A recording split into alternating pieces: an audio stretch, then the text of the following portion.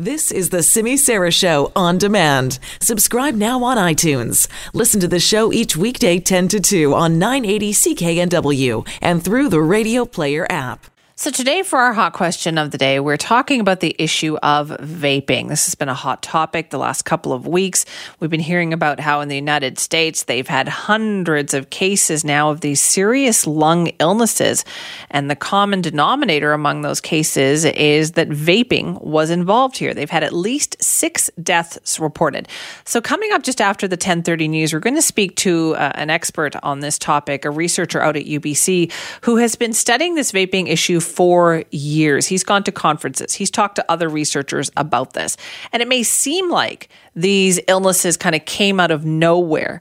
But as he's going to point out to us and tell us about how really the truth is these illnesses have been happening for a while, but there hasn't been categories for health officials to put them into, right? The similar set of circumstances are to have so many of them. And that's actually what's happened now. They can look back and go, oh, now we know what this is. We didn't know before. Now we have a category to put this into. So all of this attention being paid to this has resulted now in U.S. President Donald Trump saying that he intends to ban flavored vaping, like flavored e-cigarettes, as a step towards trying to combat what is happening with all these health issues there. So for our hot question of the day, we're asking you, should Canada consider following suit? Do you think, yes, this is for good health, we need to do this? Or do you think, no, let people choose what their habits are, even if they are bad habits? So go to Simi Sara 980 or at CKNW on Twitter to cast your vote on this. You can email me, simi@cknw.com. And use our buzzline, 604-331-2899. Just a quick note here. I know there's a lot of interest in the story that has been developing this morning about the senior RCMP intelligence director who has now been arrested, facing multiple charges, not just under the criminal code, but under the Secrets Act as well. Lots of questions about this, of course. We are going to be talking with Global News investigative reporter Sam Cooper coming up just after the 11 o'clock news to get more information on that. So stay tuned. It's a bit of a scramble right now to even figure this out because it was just found out about an hour or so ago. So we will definitely have more on that for you. Just stay tuned for that. In the meantime as well, we want to talk about a story that seems to have been almost like snowballing in recent weeks as well. Everywhere you seem to look in the news these days, you are hearing and reading about concerns over vaping. Hundreds of people in the United States facing serious lung illness. 6 have died as a result. And here in Canada, well, we haven't had any official reports of the illness yet, but that doesn't mean, as we're going to hear momentarily, that it hasn't been happening here. We are, of course, in Canada preparing to allow the sale of vaping products in our legal marijuana market coming up this fall as well. We know that health officials here, particularly in BC, like Dr. Bonnie Henry, who told us earlier this week that they are monitoring the situation very closely. Now, the vape market in Canada alone is estimated to be worth something like $1 billion, much more so, obviously, in the United States as well, where it has been very popular. So how did this all get started? Well, back in, July, I guess it was, they started to get reports in the U.S. of this lung illness in the Midwestern states. And then health officials said by that time, about 380 confirmed and probable cases have now been noticed. And we're talking about 36 states and 1 U.S. territory that have seen these cases. Some of the symptoms include shortness of breath, fatigue, chest pain, diarrhea, vomiting. And as a result, they believe this is because of inhalation of some kind of chemical or caustic substance. So this week, we also heard U.S. President Donald Trump say he's going to move to ban flavored vaping products. So would leaders here consider doing the same? Conveniently, we have an election going on, so we can ask them these questions and make sure that they give us an answer on that. So that's what Global News did. Asked each of the leaders their thoughts on this. And we'll start with NDP leader Jagmeet Singh. All our decision when it comes to any sort of a product that's in the market should be based on evidence and should be based on the science. And if we have some science and evidence that point to a problem, then we should respond. And right now, that science is unclear. It's getting more clear every day, I would say, because health officials are getting a bigger grip sort of on this problem.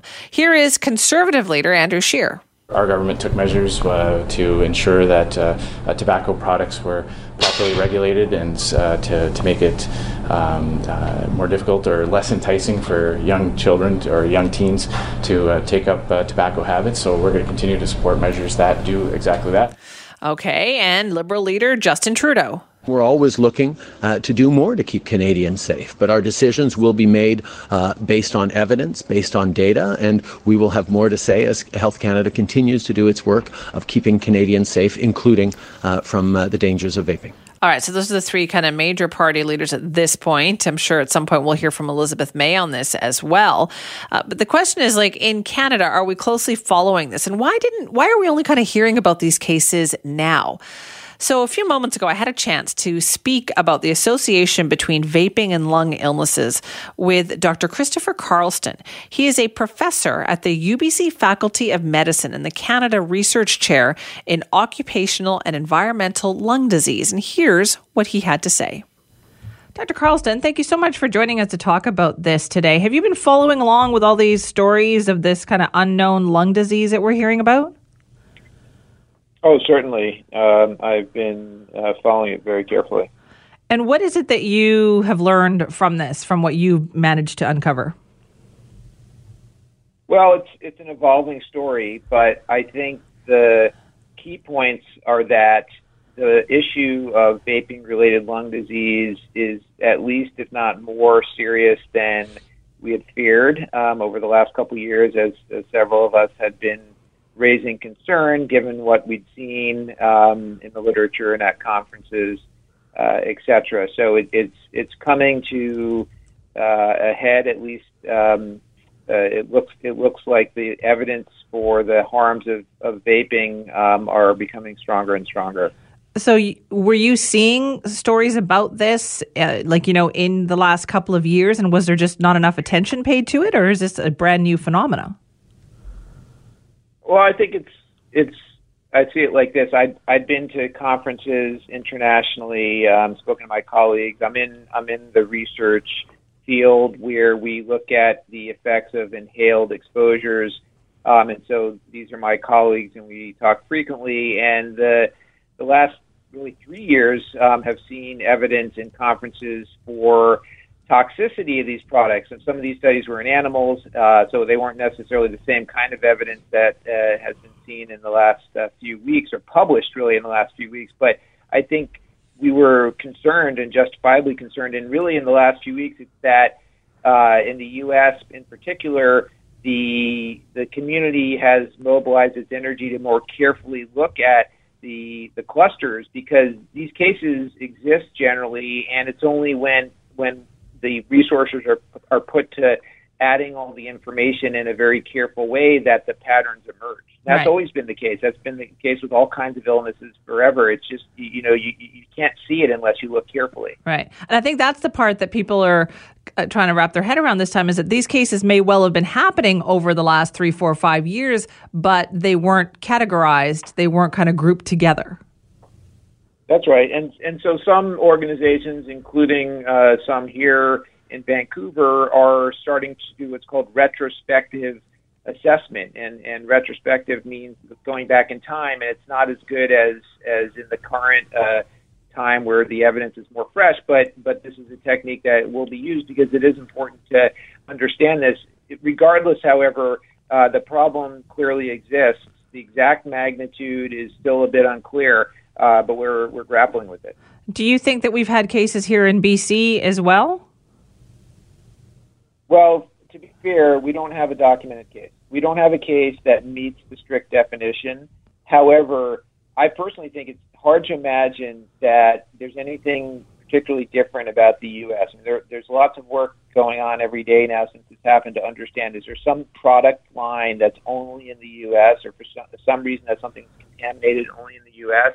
That's speculation. Generally speaking, I don't think that there's a strong argument that this has happened only in the U.S. I think the much stronger argument is that the investigation has been more thorough in the U.S. Right. What are the signs and symptoms here? Like if it's vaping that is doing this, what is it about vaping that is potentially causing this problem? Well, that's the problem, because the answer is that there's lots of things in vaping that could be potentially causing it. That's why it's going to be so hard to fix it, short of getting rid of vaping altogether. But there are suspects. So there are chemicals in the e-liquid, which is the liquid in the device. These are the ones I was alluding to before when I said the meetings I've been to in the last couple of years. There are chemicals. One, for example, is called cinnamaldehyde. It gives it cinnamon flavor. There's another one called diacetyl, which gives a popcorn flavor. These are actually well known to be toxic to the lungs, and we've been talking about it really for years. But as you suggested, it just wasn't something that got people's attention enough, apparently. There are other possibilities, such as the e-liquid or the device itself that carries the e-liquid being contaminated with organisms, bacteria or fungi. That's another possibility. But there's lots of chemicals in the liquid, and also people will modify them and add chemicals. So right. That's how complex the problem is. I guess, like, when I'm listening to this and reading about it, I shake my head, because I think, how did we ever think that inhaling any kind of chemicals, even if it's like artificial flavors and all that, into our lungs was a good idea? Well, I mean, one answer to your question, and it's not flippant, but it's very serious. How did we think it? We thought it because these are heavily marketed. They're heavily marketed by all of the traditional marketing tools, where you have youth looking very happy, looking like it's the cool thing to do, in any casual setting, and marketing works. Obviously, we know that marketing works. So that's a big reason why we've gotten here. Is the genie out of the bottle, though? Like, can we still put it back in? Is it possible for any government to have a crackdown on this? For sure. Yeah. Absolutely. I mean, it's all about the laws at their disposal, and what they can do. But for sure, I mean, Michigan just did it. Michigan banned these products entirely. You probably heard that at the federal level in the U.S., there's consideration for some ban. I mean, it really depends. The devil's in the details. So you can ban certain flavorings, like has been talked about in the U.S. I don't think it's quite come out yet, but that's what they've been talking about.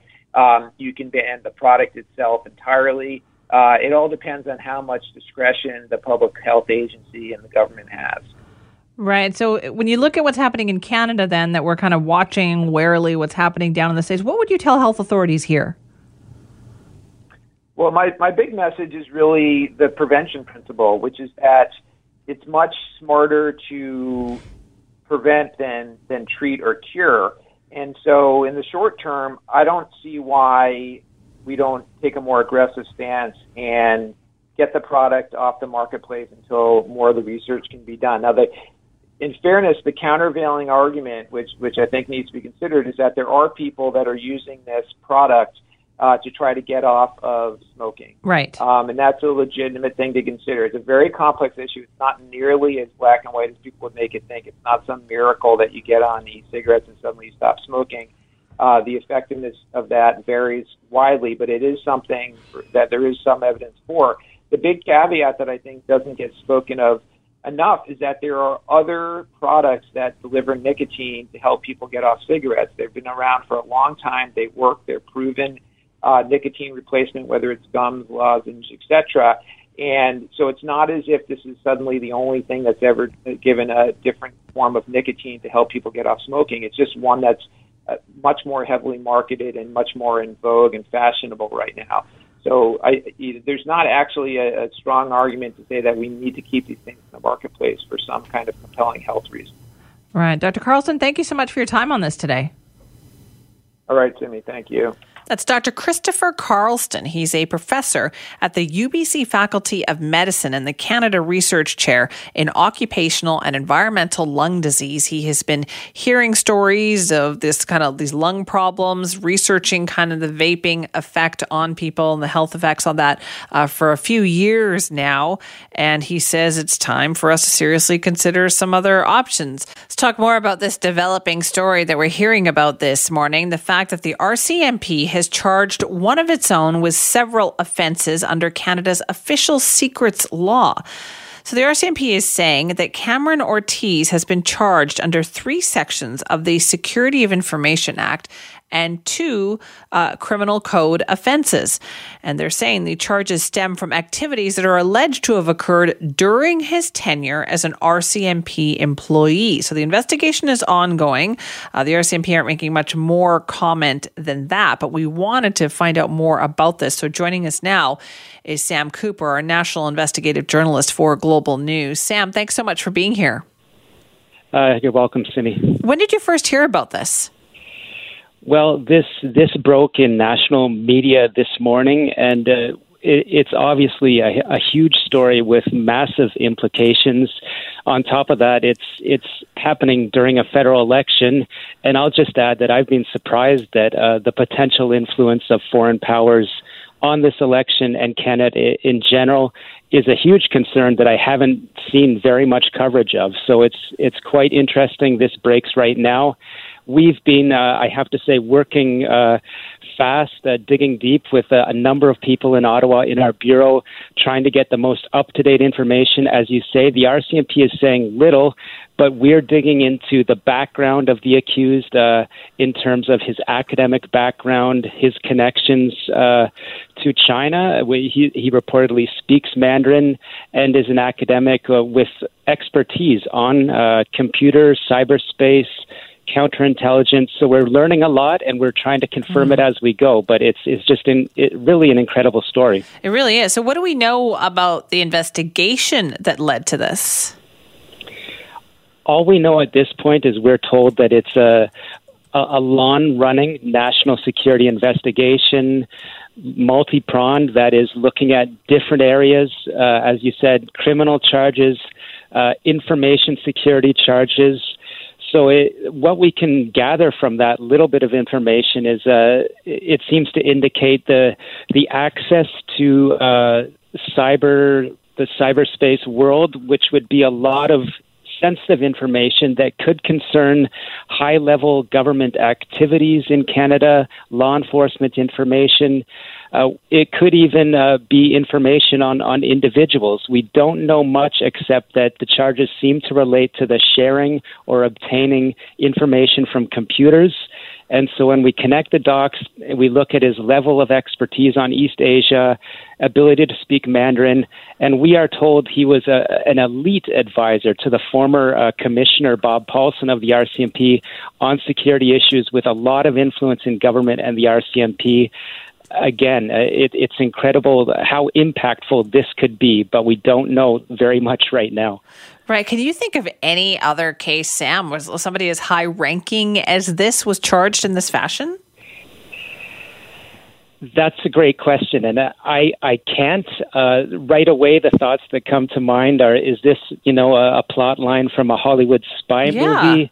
I can only imagine that governments around the world, especially in Washington, are watching this with extreme interest and concern, because again, what sources are indicating is that this accused had great visibility on highly sensitive computer information, high-level government information, and influence in operations that relate to national security, directing RCMP officers on intelligence operations. Right. And so I understand as well from some of the reports I've read by Global News this morning that he was an advisor to the former RCMP commissioner as well. We're informed by sources that have knowledge of national security that, yes, they indicate he was an elite advisor to Commissioner Paulson, very influential, and this would be, advising on files of the utmost sensitivity with regards to foreign governments, how Canada's government works, national security, organized crime, who to target, who not to target. So again, the information's coming in fast, but it seems that this is a very high-level case. Wow. Okay. And so what are the possibilities here then, Sam, for finding out more? Will he have to appear in court? Like, what happens now? He's scheduled to appear in court in Ottawa at 2 p.m. Eastern Time this afternoon.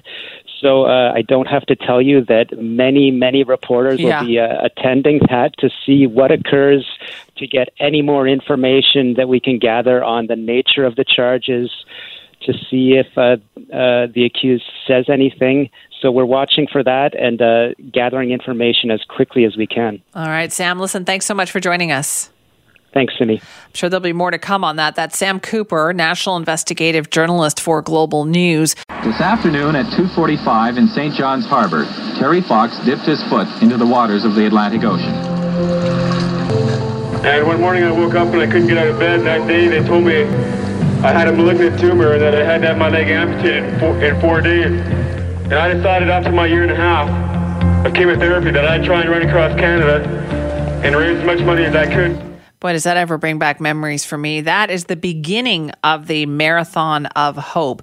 The story, of course, of Terry Fox, born in Manitoba, but raised right here in Port Coquitlam. He was 18 years old, just 18, when he was diagnosed with a type of bone cancer, forced to have his right leg amputated just above the knee.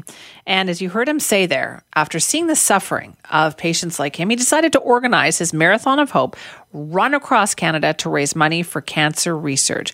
After 18 months, running more than 5,000 kilometers just to get ready, he started in St. John's, Newfoundland on April 12th of 1980. And it was a little hard for him to get attention in the beginning, but donations did start to pour in. He ran about 42 kilometers a day. It's like a marathon a day is what he was doing through the Atlantic provinces, through Quebec, and through Ontario. He had a friend who was there promoting all of this and helping him out while it was going on. That friend is Bill Viggers.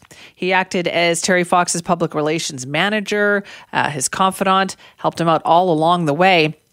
And he is joining us now to talk more about this. Bill, thank you so much for being here today. Thank you so much for talking about Terry. Does that bring back memories for you when you hear that? When I heard that speech, I can stand there and I can actually see him in front of me talking. How did you get to know? How did you meet him? I worked for the Cancer Society. I had just started for them. I'd only moved from small town Ontario to Toronto. And my boss threw a one-paragraph letter on my desk one day and said, "There's a kid running across Canada with one leg. Do you want to go and see what you can do for him?" And you said, "Sure, I will." Yeah, and I watched him from afar. He had just started in April, and I followed through reports back from the people who were working with him. Things weren't working out very good. I heard he was getting discouraged. He got to Port aux Basques. He made $10,000 in that town, which gave him the idea for $1 from each Canadian. And then the first time I talked to him was he had just landed on the mainland in Sheet Harbor, Nova Scotia. And he called me from a payphone. And I said, "When you get to Ontario, what do you want to do?" And remember, I've just moved to Toronto, small town guy. And he goes, "Well, I want to go to the Blue Jays game, the CN Tower. I want to meet Bobby Orr, I want to meet Daryl Sittler, and I want to meet Pierre Trudeau." And of course, he couldn't see it, but okay. I said, "Call me back tomorrow, I'll see what I can do." And when he called back the next day from another payphone, payphones were cell phones in those days. Yeah. And I said, "Okay, Sittler's on, the Blue Jays are on, CN Tower's on, Orr's not going to be in Toronto, but he'll find us on the road, and I can't find Trudeau." Now, we did. You did manage to make that happen. We did find Mr. Trudeau, and we made that happen, too. So what I wanted to do is give him some hope. Yeah. That you make it as far as here and we'll make it happen. And then I very first met him in Edmonton, New Brunswick at 4 o'clock in the morning. And I had traveled overnight and I slept in the back of the car. And the boys come out of the motel room and I've used a sleeping bag or a cleaning bag, plastic cleaning bag as a blanket. And I get out of the back of the car and the first thing out of Doug Allward, Terry's friend, was, "You're the guy from the Cancer Society?" They were used to guys with suits and ties, and here I was in T-shirts and the dirty jeans. We know how heroically Terry battled to make this happen. September 1st, 1980 was when Terry Fox ran his last mile for the Marathon of Hope. And, throughout the run and the months before, turns out that Terry had been neglecting his medical appointments because he believed that the cancer wasn't going to come back. But then doctors in Thunder Bay had confirmed that it had spread from his legs to his lungs, and he was left so weak that he was unable to continue on. I remember watching this on the news that night. Here's Terry Fox speaking with reporters on the final day of the Marathon of Hope. And I had noticed a little bit of hardness in breathing. And near the end of the day, at 18 miles, I was coughing and choking and had pain in my neck and my chest. And I did 3 more miles, and I decided I had to go see a doctor. And it was discovered then that originally I had primary cancer in my knee 3.5 years ago. And that the cancer had spread. And now I've got cancer in my lungs. And we got to go home and try and do some more treatment. But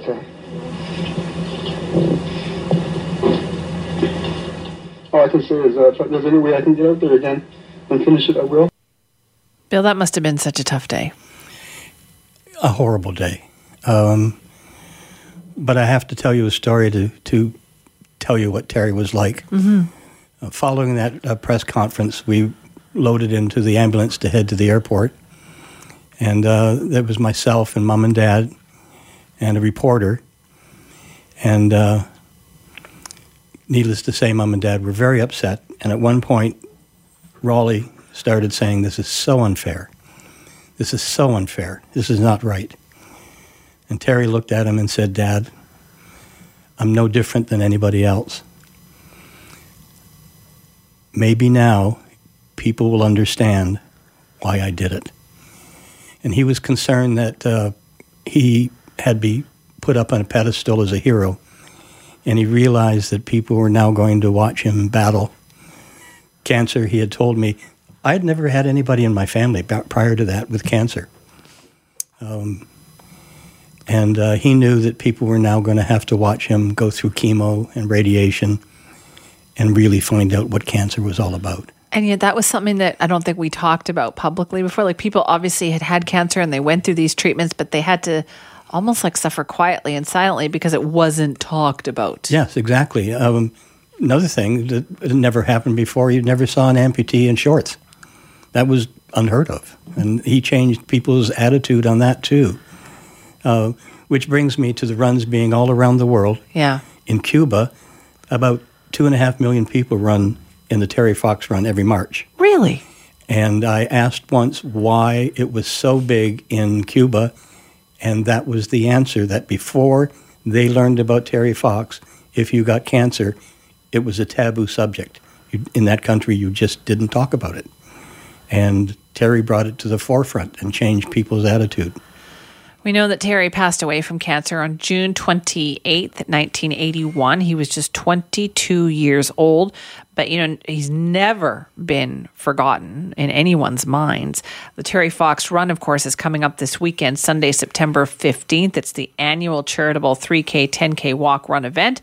It's taking place at Sepperley Park and Stanley Park. There's Terry Fox Runs everywhere, aren't there? Terry Fox Runs everywhere. They're all around the world.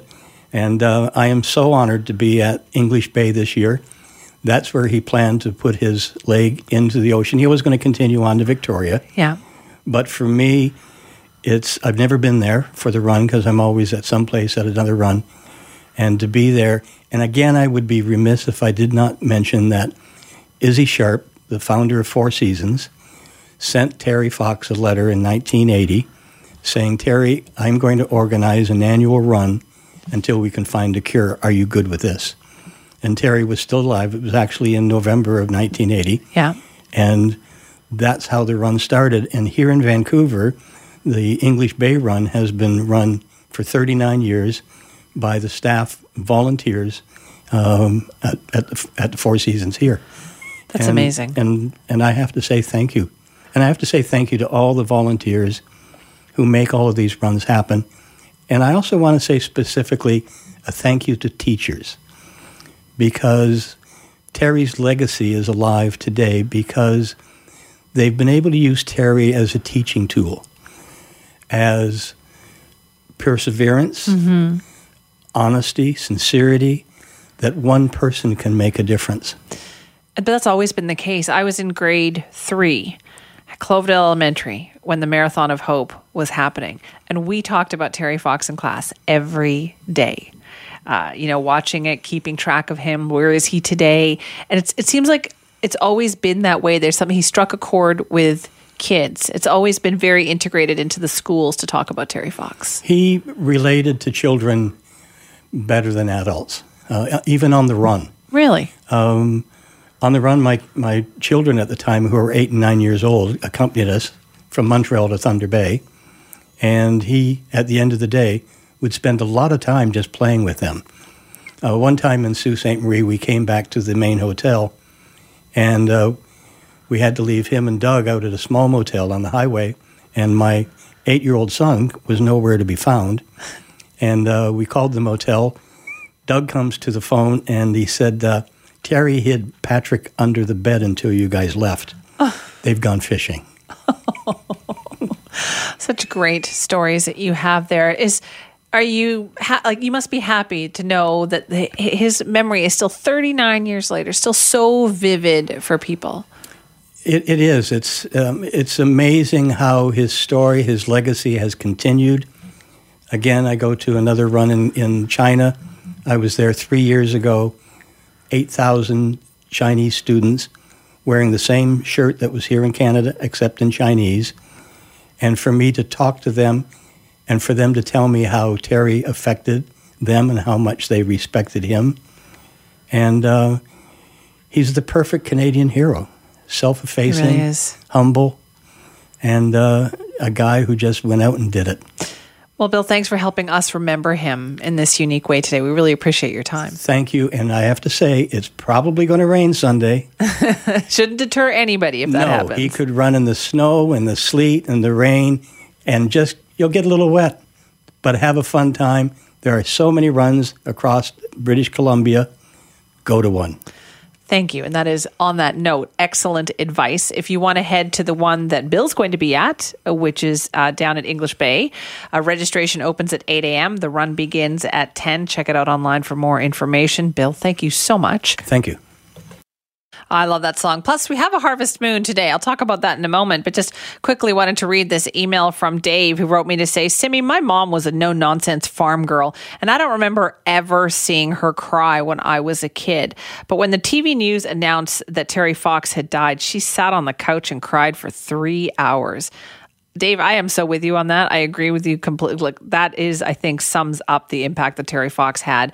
So once again, encouraging people to take part in the Terry Fox run coming up this Sunday. As Bill Vickers just said, it's going to rain, but hey, that would never have deterred Terry Fox, and it shouldn't deter anybody from participating in the Terry Fox run this weekend. Now let's talk about today. Today, yes, Harvest Moon coming up. It's also Friday the 13th. So what is so scary about Friday the 13th? Why do people get freaked out about it, other than, of course, the horror movies? Well, Nikki Reitmeyer takes a look at the history of this particular day. Today is Friday the 13th. If you're not superstitious, then you probably aren't bothered by what the calendar says. But either way, you certainly know what it means. Today is supposed to be an unlucky day. Friday the 13th happens at least once every year, when the 13th day of the month falls on a Friday. But it can happen up to 3 times a year, such as in 2015. The concept of an unlucky day or number is not exclusive to our culture. In Spanish-speaking countries, it's Tuesday the 13th that you really have to watch out for. Same for the Greeks. After all, the fall of Constantinople in the Fourth Crusade occurred on Tuesday, April 13th, 1204. There's actually a name for the phobia of the number 13. Triskaidekaphobia. And if you're afraid of Friday the 13th, to be specific, that's known as Paraskevidekatriaphobia. Paraskevidekatriaphobia. Yeah, that's the one. Paraskevidekatriaphobia. As I was saying, why are we so afraid of a day? Well, it may relate back to religion. The Bible says there were 13 people at the Last Supper on the 13th day of that calendar month, the night before Jesus' death on Good Friday. Then there's the theory that Friday the 13th is unlucky because on Friday the 13th, October 1307, the French King Philip IV arrested hundreds of the Knights Templar. It's worth noting, however, that neither of these possible origins immediately caught on. It wasn't until centuries later that people began to form ideas around this being an unlucky date, referencing these events from the past. But no matter where we got the idea from, the modern effects of this date are very real. It's estimated millions of people have some sort of fear relating to today, making this the most feared date in history. And if you too are afraid of Friday the 13th, be forewarned. There will be 2 Friday the 13ths in 2020.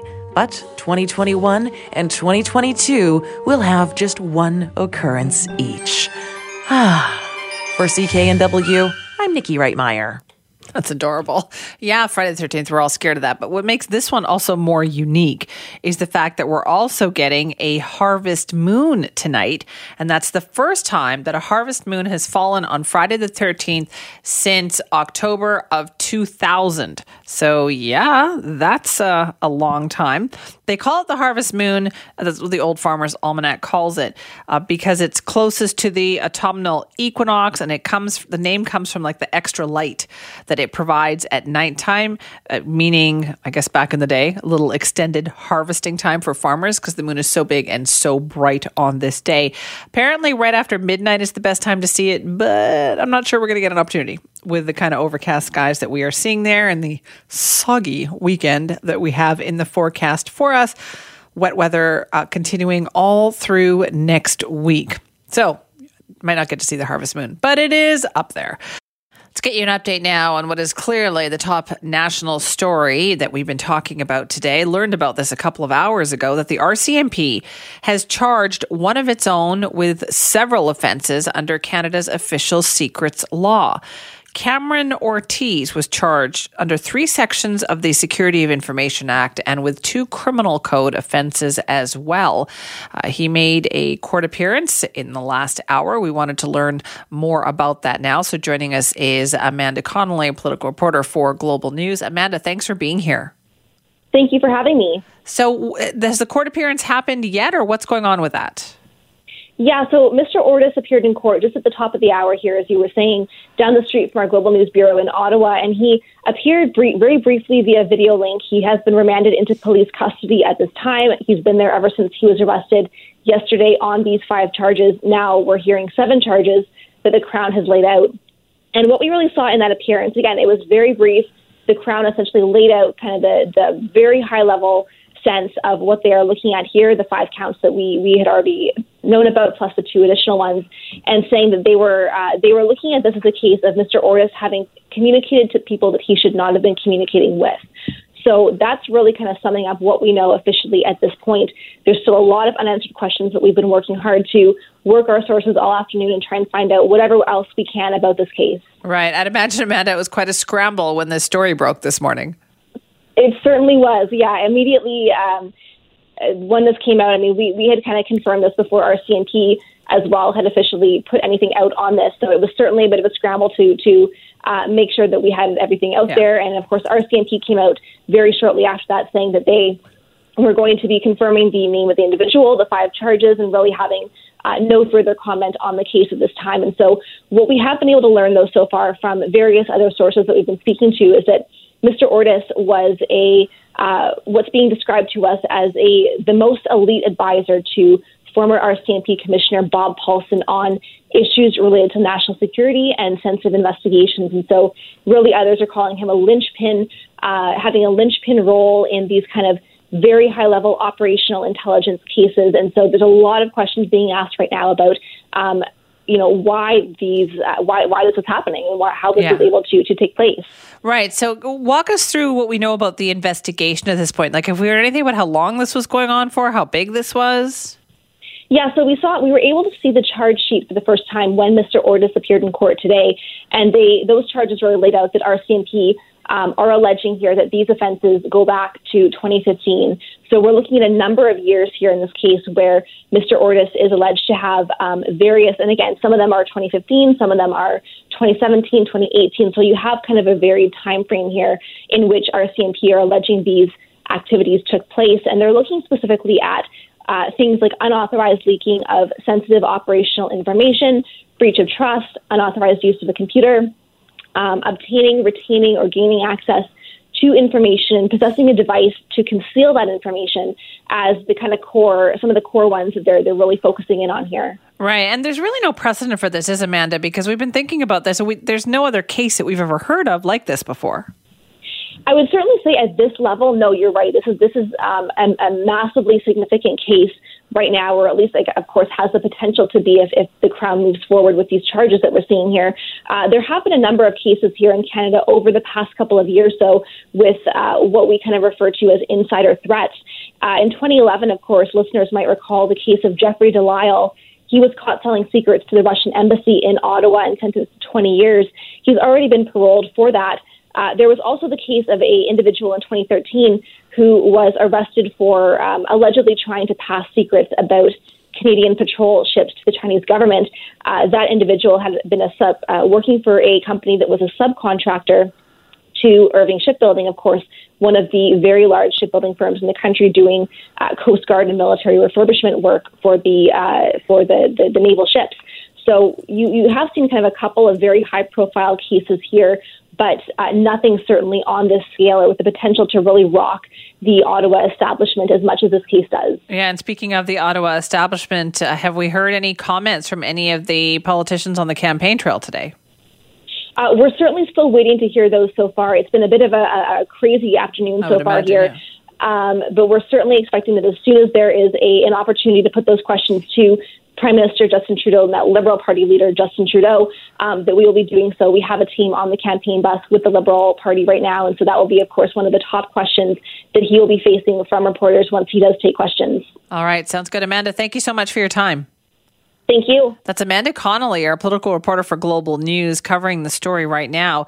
You know, almost 12 years ago, we first heard the name Robert Dziekanski. It was October 14th, 2007, that this Polish man was coming to live in Canada, and he was arriving at Vancouver International Airport. He ended up dying there after being pinned, handcuffed, and tasered multiple times by RCMP. Once people saw the video of the whole situation, it really opened their eyes. I mean, here was a man clearly confused and agitated.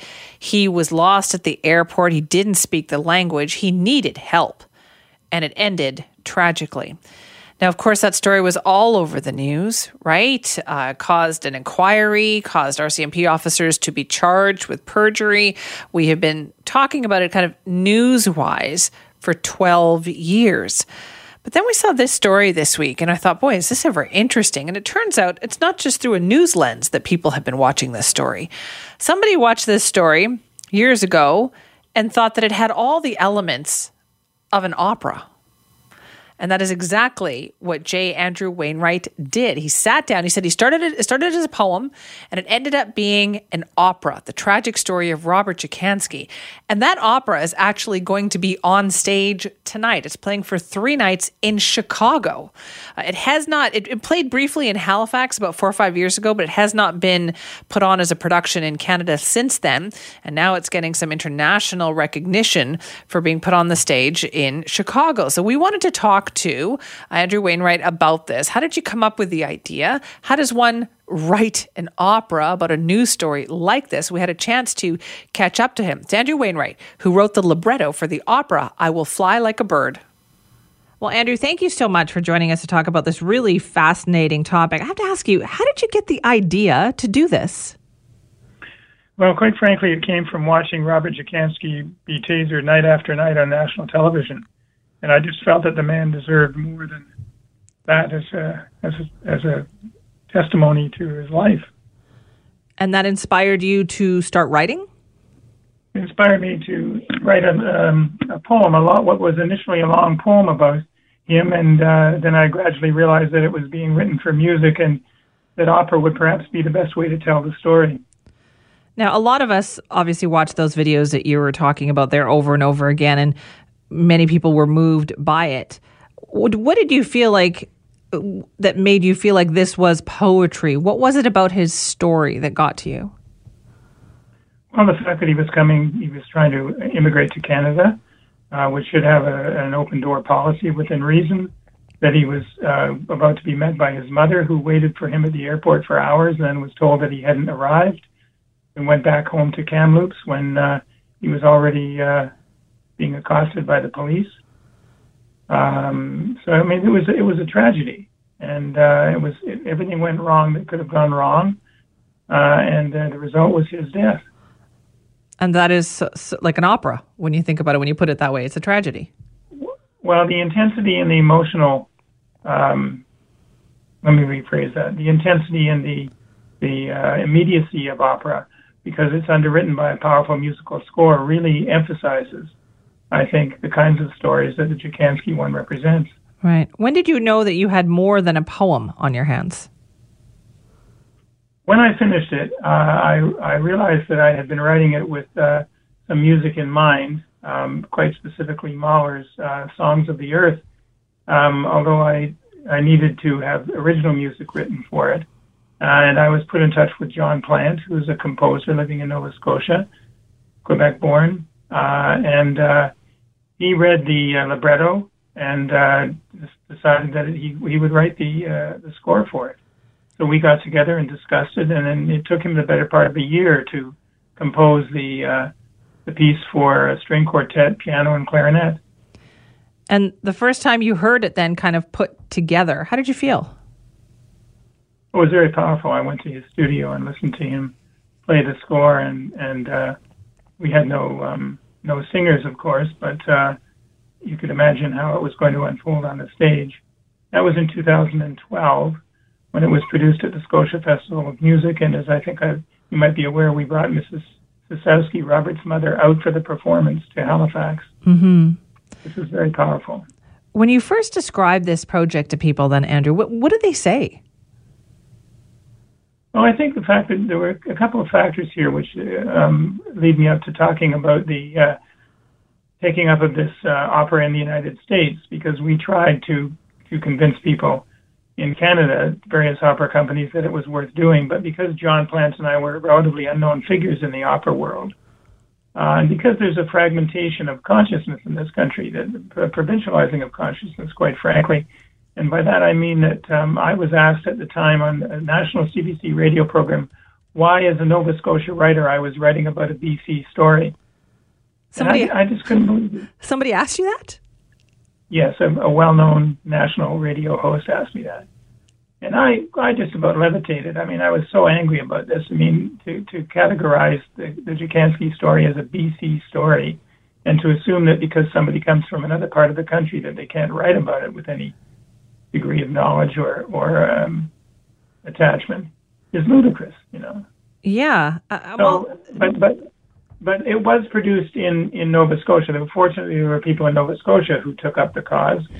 And after the 2012 one-time performance, 3 years later, it was staged by Opera Nova Scotia over, I think, 2 nights or 3 nights of performance. So, you know, the local gets it done, but it should be done on a bigger stage. That's why I'm really pleased that the United States Opera Company in Chicago, the Thompson Street Opera Company, picked it up. Yeah, that's going to be, and I'd love to see it. That's going to be huge. Do you wish that you could bring it to BC as well? I know people in Vancouver would like to see this. Well, we tried to interest people in BC about it, and to no avail. I would really like to see it performed at the Vancouver airport. Boy, that would be something, wouldn't it? That would really make a statement.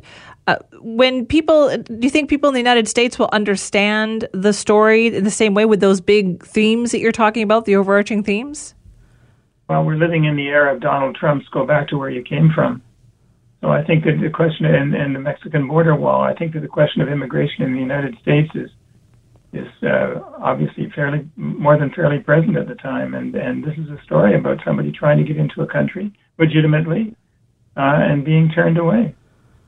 Right. It's you're right. It has overarching themes, and for our times. You can see why this would kind of work in other countries as well. Like, why not Europe at this point? I think that's very good point. Yeah. So how often does that happen to you, Andrew, where you hear a story or you watch something on the news and you are inspired to do this kind of work? Well, this is the only time this has happened. I mean, I'm a writer. I've been a writer all my life, a poet and a novelist, but I'd never written an opera libretto before. It just seemed that something happened, something clicked to make me respond to what I was watching, and I felt that there needed to be more said than was being reported on the news. But it doesn't happen often. It takes a very special set of circumstances. Was it a learning experience for you? You said you'd never done this before, so how did you learn as you were going? Well, the learning experience really came when I met John Plant and learned how what I was trying to say in words could be transposed into a musical setting. And then subsequently, when it was staged in 2015, directed by Opera Nova Scotia, directed by David Overton, who is a member of the Performing Arts Centre at Dalhousie University, I recognized that I was allowed to come to the rehearsals, and I was asked about characterization and so on, and I became part of a much larger artistic or creative expression, which you don't often get as a writer. You sit more or less by yourself as a writer and do your work. But once you get exposed to that larger musical world and theater world, it's very rewarding. So what happens after this? Is it going to be in Chicago? It's getting a lot of attention. Do you hope that parlays into more showings? Well, we'll see. I mean, it took a number of years for this to happen. I will be glad if it receives critical attention and audience attention in Chicago. It's only running for 3 nights. I think the 12th, 13th, and 14th, maybe one more.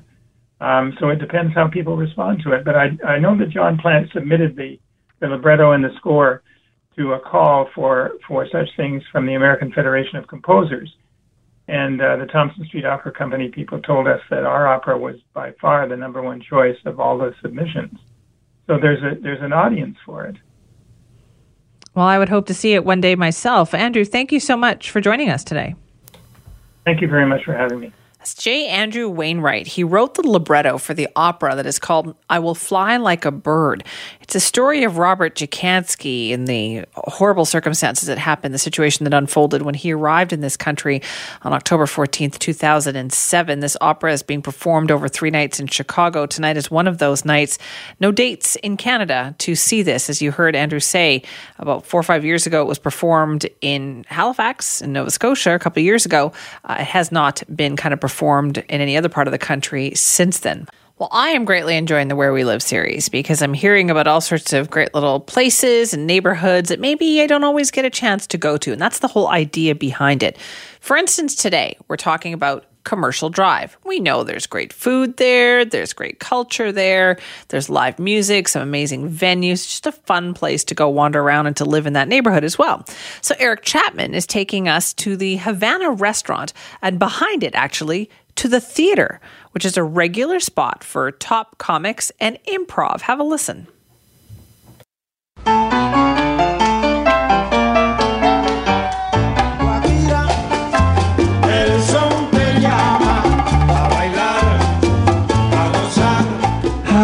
East Van, home of everything. From breweries to hipsters. They flock to Commercial Drive for the patchouli incense, homemade kombucha, and to get yelled at by the old Italian dude sitting out front of a Brews cappuccino bar for dressing like weirdos and having man buns. East Van is an attitude. It's a way of life. There are many cool places in East Van, but the heart is Commercial Drive. The Drive is known for its music and theater culture, bookended with the Rio Theater at Broadway and Commercial at one end, and the York Theater at the other end. And many more not far in between and just a little to the right, including the legendary Wise Hall, where you can catch a punk show downstairs and a full 10-piece funk band upstairs. Falconetti's, live music and sausages, wonderful. And Frederico's Supper Club for some dancing. Art, culture, everywhere. But somewhere in between, just across from Grandview Park, is a place called the Havana. A taste of Cuban culture, and they mix a damn fine mojito. But if you wander past the names carved into the wall in the dining area, through the bar. Just past that, there's a podium in front of a door on the right. Through that little door is a little-known gem called the Havana Theater, a 60-seater that hosts some of the best comedy and improv in the city. I mean, what kind of awesome place serves delightful Cuban fare only to have your night end with some wonderful stand-up comedy or improv? Sounds like a dream. Well, it's not. I caught up with the theater manager, Alistair Cook, who is a vet in the theater world of Vancouver, and we started from the beginning, including the proper title used for the Havana Theater. Everybody's favorite arts venue on the Drive. It is everybody's favorite. That's a good way to put it. I think you hit it right there. I mean, this is an intimate, special space for the arts that a lot of Vancouverites don't know about, but I think people within the cultural community, they certainly know about it. On the logo here, it says established 1996, the same time as the restaurant, and you can't really get much more of a human experience than being together with people. It really is like no other.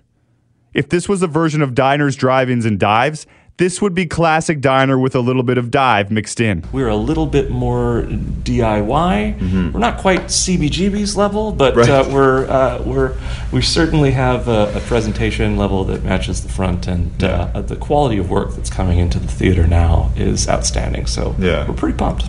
Yeah, it's great to it's just great to have art in hidden spots too, you know, like you walk around the corner, you find it, because lots of the time you get introduced to things that way too, so it's nice to have that sort of thing here. Okay, we've established the venue is dope, but in small places like this, in the heart of communities, you can be hanging out and the most unexpected people might show up. The things that I would recommend, if you've never been to Havana before, Graham Clark is one of Canada's best stand-ups, and for the last decade he's been doing our Monday night 9 p.m. Laugh Gallery show.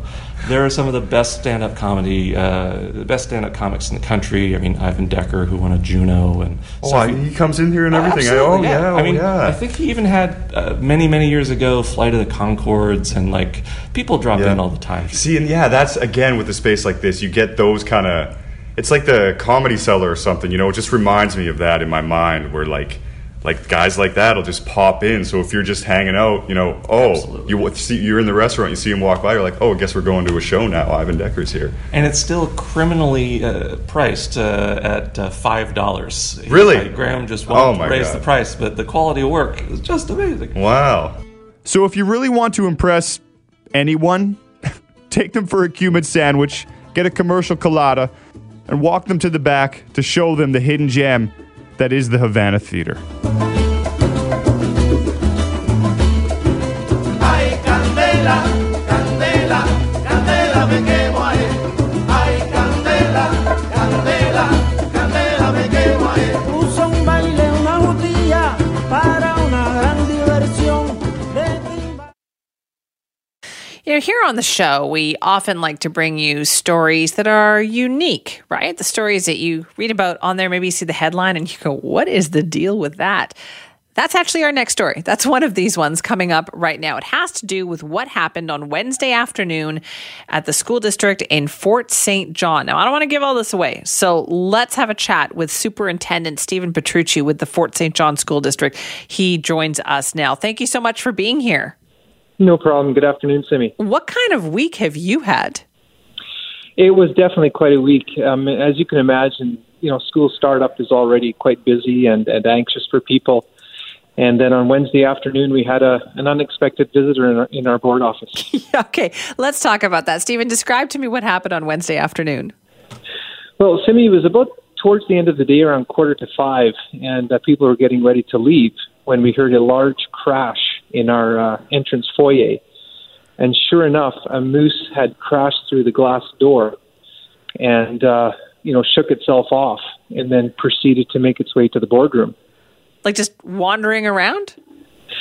Yeah, and our building is such that it's divided into two sides. So it headed towards the boardroom.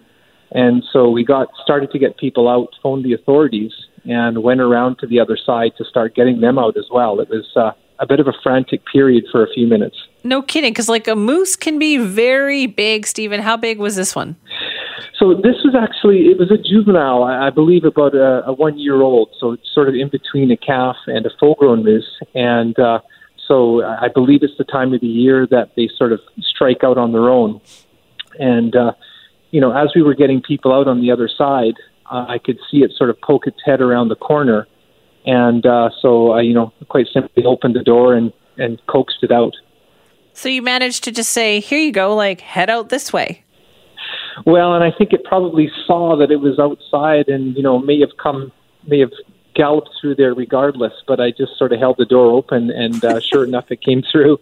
And so you were polite to the moose and the moose responded. Exactly. It's like the old question, what do you do when a moose wants to get out of your building? Well, you let it out. Yeah, you open the door. You open the door and let it go. Stephen, have you ever heard of something like this happening before?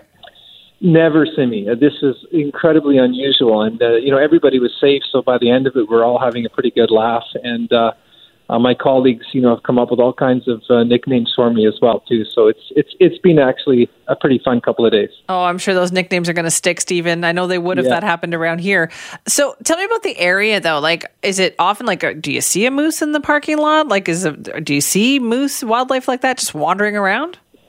Yeah, actually, it's not unusual at all to see deer and moose wandering around the city of Fort St. John. It's not necessarily an everyday occurrence, but not unusual, no. But right. Entering a building, I've never heard of that before, and I'll be quite satisfied if we don't have to, go through that again. Were you a bit scared though too? Because moose can be very dangerous if they're unpredictable and they're just so big. If this one had gotten quite frantic, it could have turned out quite differently.